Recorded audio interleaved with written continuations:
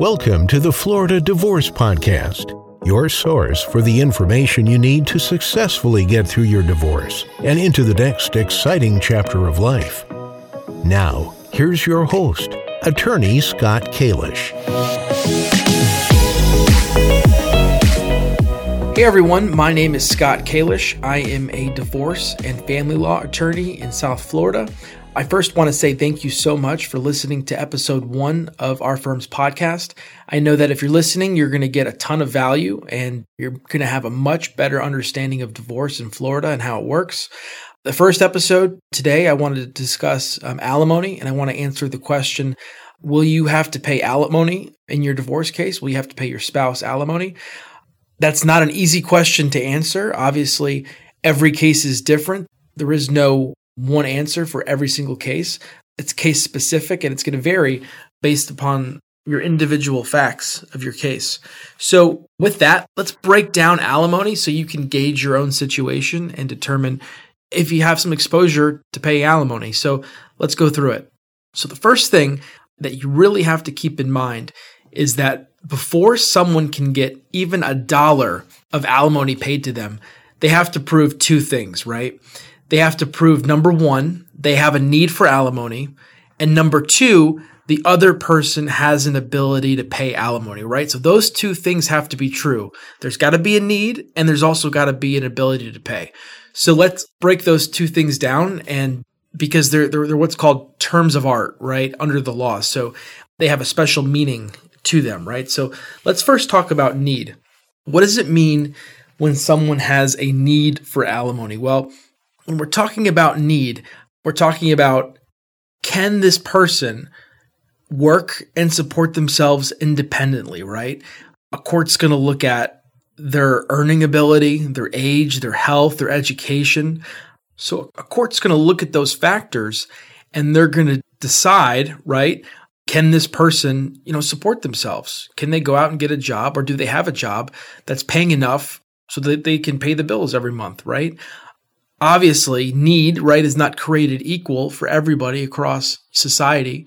One person may be able to pay all of their bills with, let's say, $4,000, and another person could only pay a fraction of their bills for $4,000. So standard of living during the marriage is going to play a role here, right? It's a pretty big factor when we're talking about need.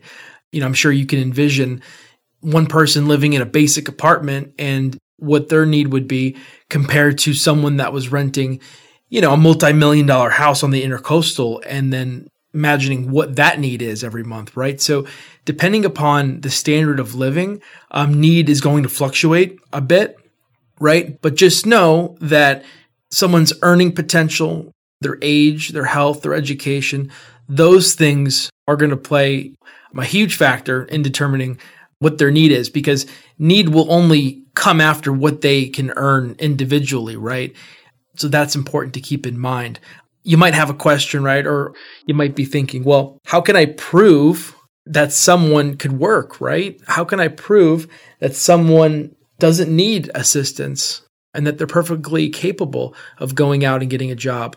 Well, a judge can look at, a track record of past work and take a look at what this person did before they stopped working or before they changed jobs. Maybe now the person is working in a job that is paying much less than they were making before. So, a court can look at when this person was making more money, right, in the past. If they're not working or if they're underemployed, you can also hire what's called a vocational expert. So a vocational expert is basically someone that you could hire to help prove that, your spouse is either underemployed, right, not making as much as he or she can make, or, intentionally unemployed, meaning, hey, listen, they're choosing not to work. If they want to work, here are all these jobs out there that they can get, right? So a vocational expert is basically going to come in, they're going to, analyze the situation, they're going to interview your spouse, and then they're going to scan and research all of the available jobs out there that they can be matched with based upon their qualifications and based upon what they learn in the interview and from you and from what you tell them, right? So a vocational expert really can come in handy if you have a spouse that is asking for alimony and they're only because, right, they're underemployed or they're voluntarily unemployed. So that's where a vocational expert can come in handy and prove that, this person does not have a need, so therefore you don't have to pay alimony. So that's need. Let's talk about an ability to pay. Ability to pay is pretty, standard. It's pretty basic. It is what it sounds like it is. So ability to pay is basically, hey, the paying spouse, can they pay their bills, right? And can they also pay the receiving spouse alimony, right? And in proportion to their need. Because remember, you only have to pay the need. You don't have to pay anything extra, right? There is no savings component to alimony. That's important to keep in mind.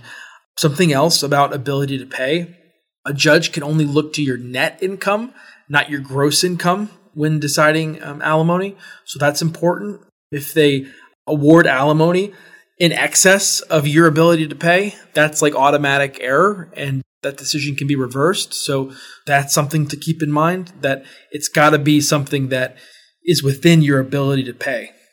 So keep in mind, both things, both need and ability to pay, have to be proven before we can even get into how much and for how long.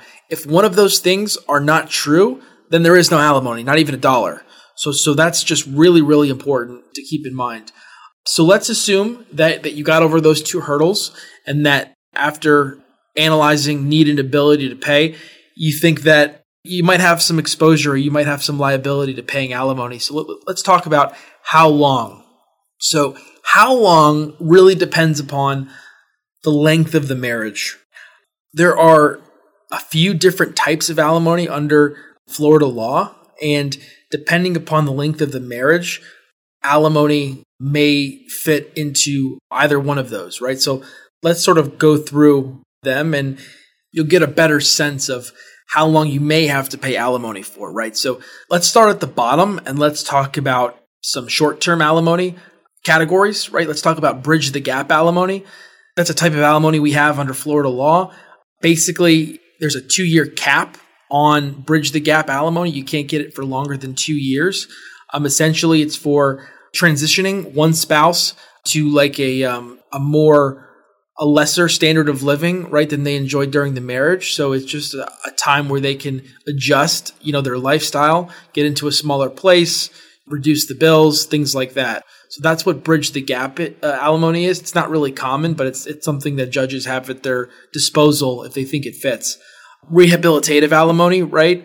That's something that a court can award. That's really appropriate when there is like schooling, or a spouse has to get a license to get employed and to get a particular job where they can get into and then, meet their need and not have the need for alimony anymore. So it's for a certain period of time, relatively short period of time, where, a spouse can either go get a license or like a business license, like a nursing license, something like that, or finish school or complete like a short schooling program so that they can, get the skills and knowledge necessary to get into, a higher paying job. Courts will award rehabilitative alimony in those situations. So the next type of alimony that you should be aware of is durational alimony. That's really just alimony for a set period of time. The thing to remember about durational alimony is it can't be longer than the marriage itself, right? So that's a key limitation there. Permanent alimony, right? That's the thing that most people are afraid of, paying permanent alimony, for the rest of your working life, let's say, or the rest of your life in some cases, even because some people at the end of work, they have retirement income. So permanent alimony is a very real thing. Permanent alimony, though, is really reserved for marriages longer than 17 years, which are considered long-term marriages under Florida law. If you've been married for longer than 17 years, there's actually a presumption that permanent alimony is the right type of alimony if an alimony is appropriate, right? So again, if you've been married for longer than 17 years, which is known as a long-term marriage, permanent alimony is a very real thing.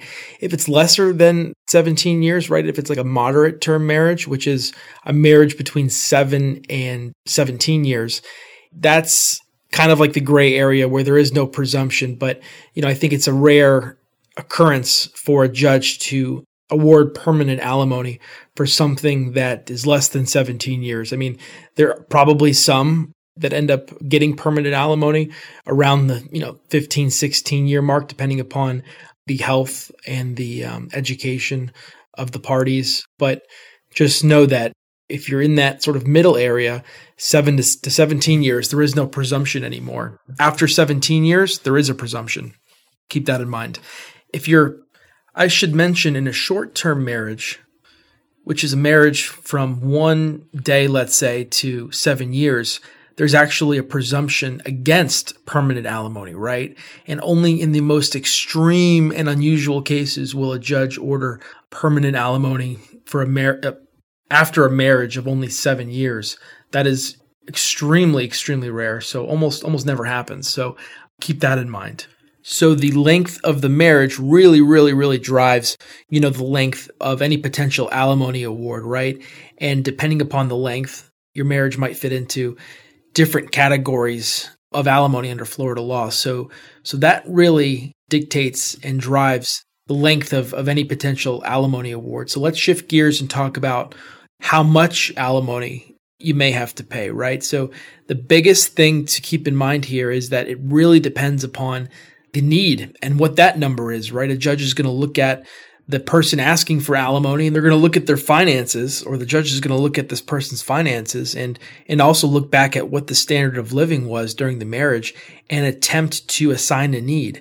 Just keep in mind that there is no savings component, right? So if this person during the marriage saved $2,000 a month, that's no longer a thing. That's not going to be ordered, right? So need is what they have to pay to sustain themselves. And if the person that's paying this alimony, right, if they have the ability to pay a higher amount to maintain the standard of living, then that's certainly a possibility. A judge can absolutely award a higher amount of alimony so that this person receiving it is able to maintain, their standard of living somewhat. Now, the length of the marriage is going to come into play there, but just keep that in mind that as long as this person has the ability to pay this other person's need, it's certainly a possibility here. So that's really alimony in a nutshell. If you like this podcast, please give it a 5-star review. If you have a question, feel free, please, to ask it. And if you give me permission, I will answer it on an upcoming podcast. You can ask questions by emailing me. Email me at scott@kjlawfla.com. Again, scott@kjlawfla.com. Thanks so much for listening, guys. Take care. Thanks for listening to the Florida Divorce Podcast. To learn the 10 secrets behind every successful divorce, visit floridadivorcepodcast.com. If you'd like Scott's help in your divorce case, go to kjlawfla.com.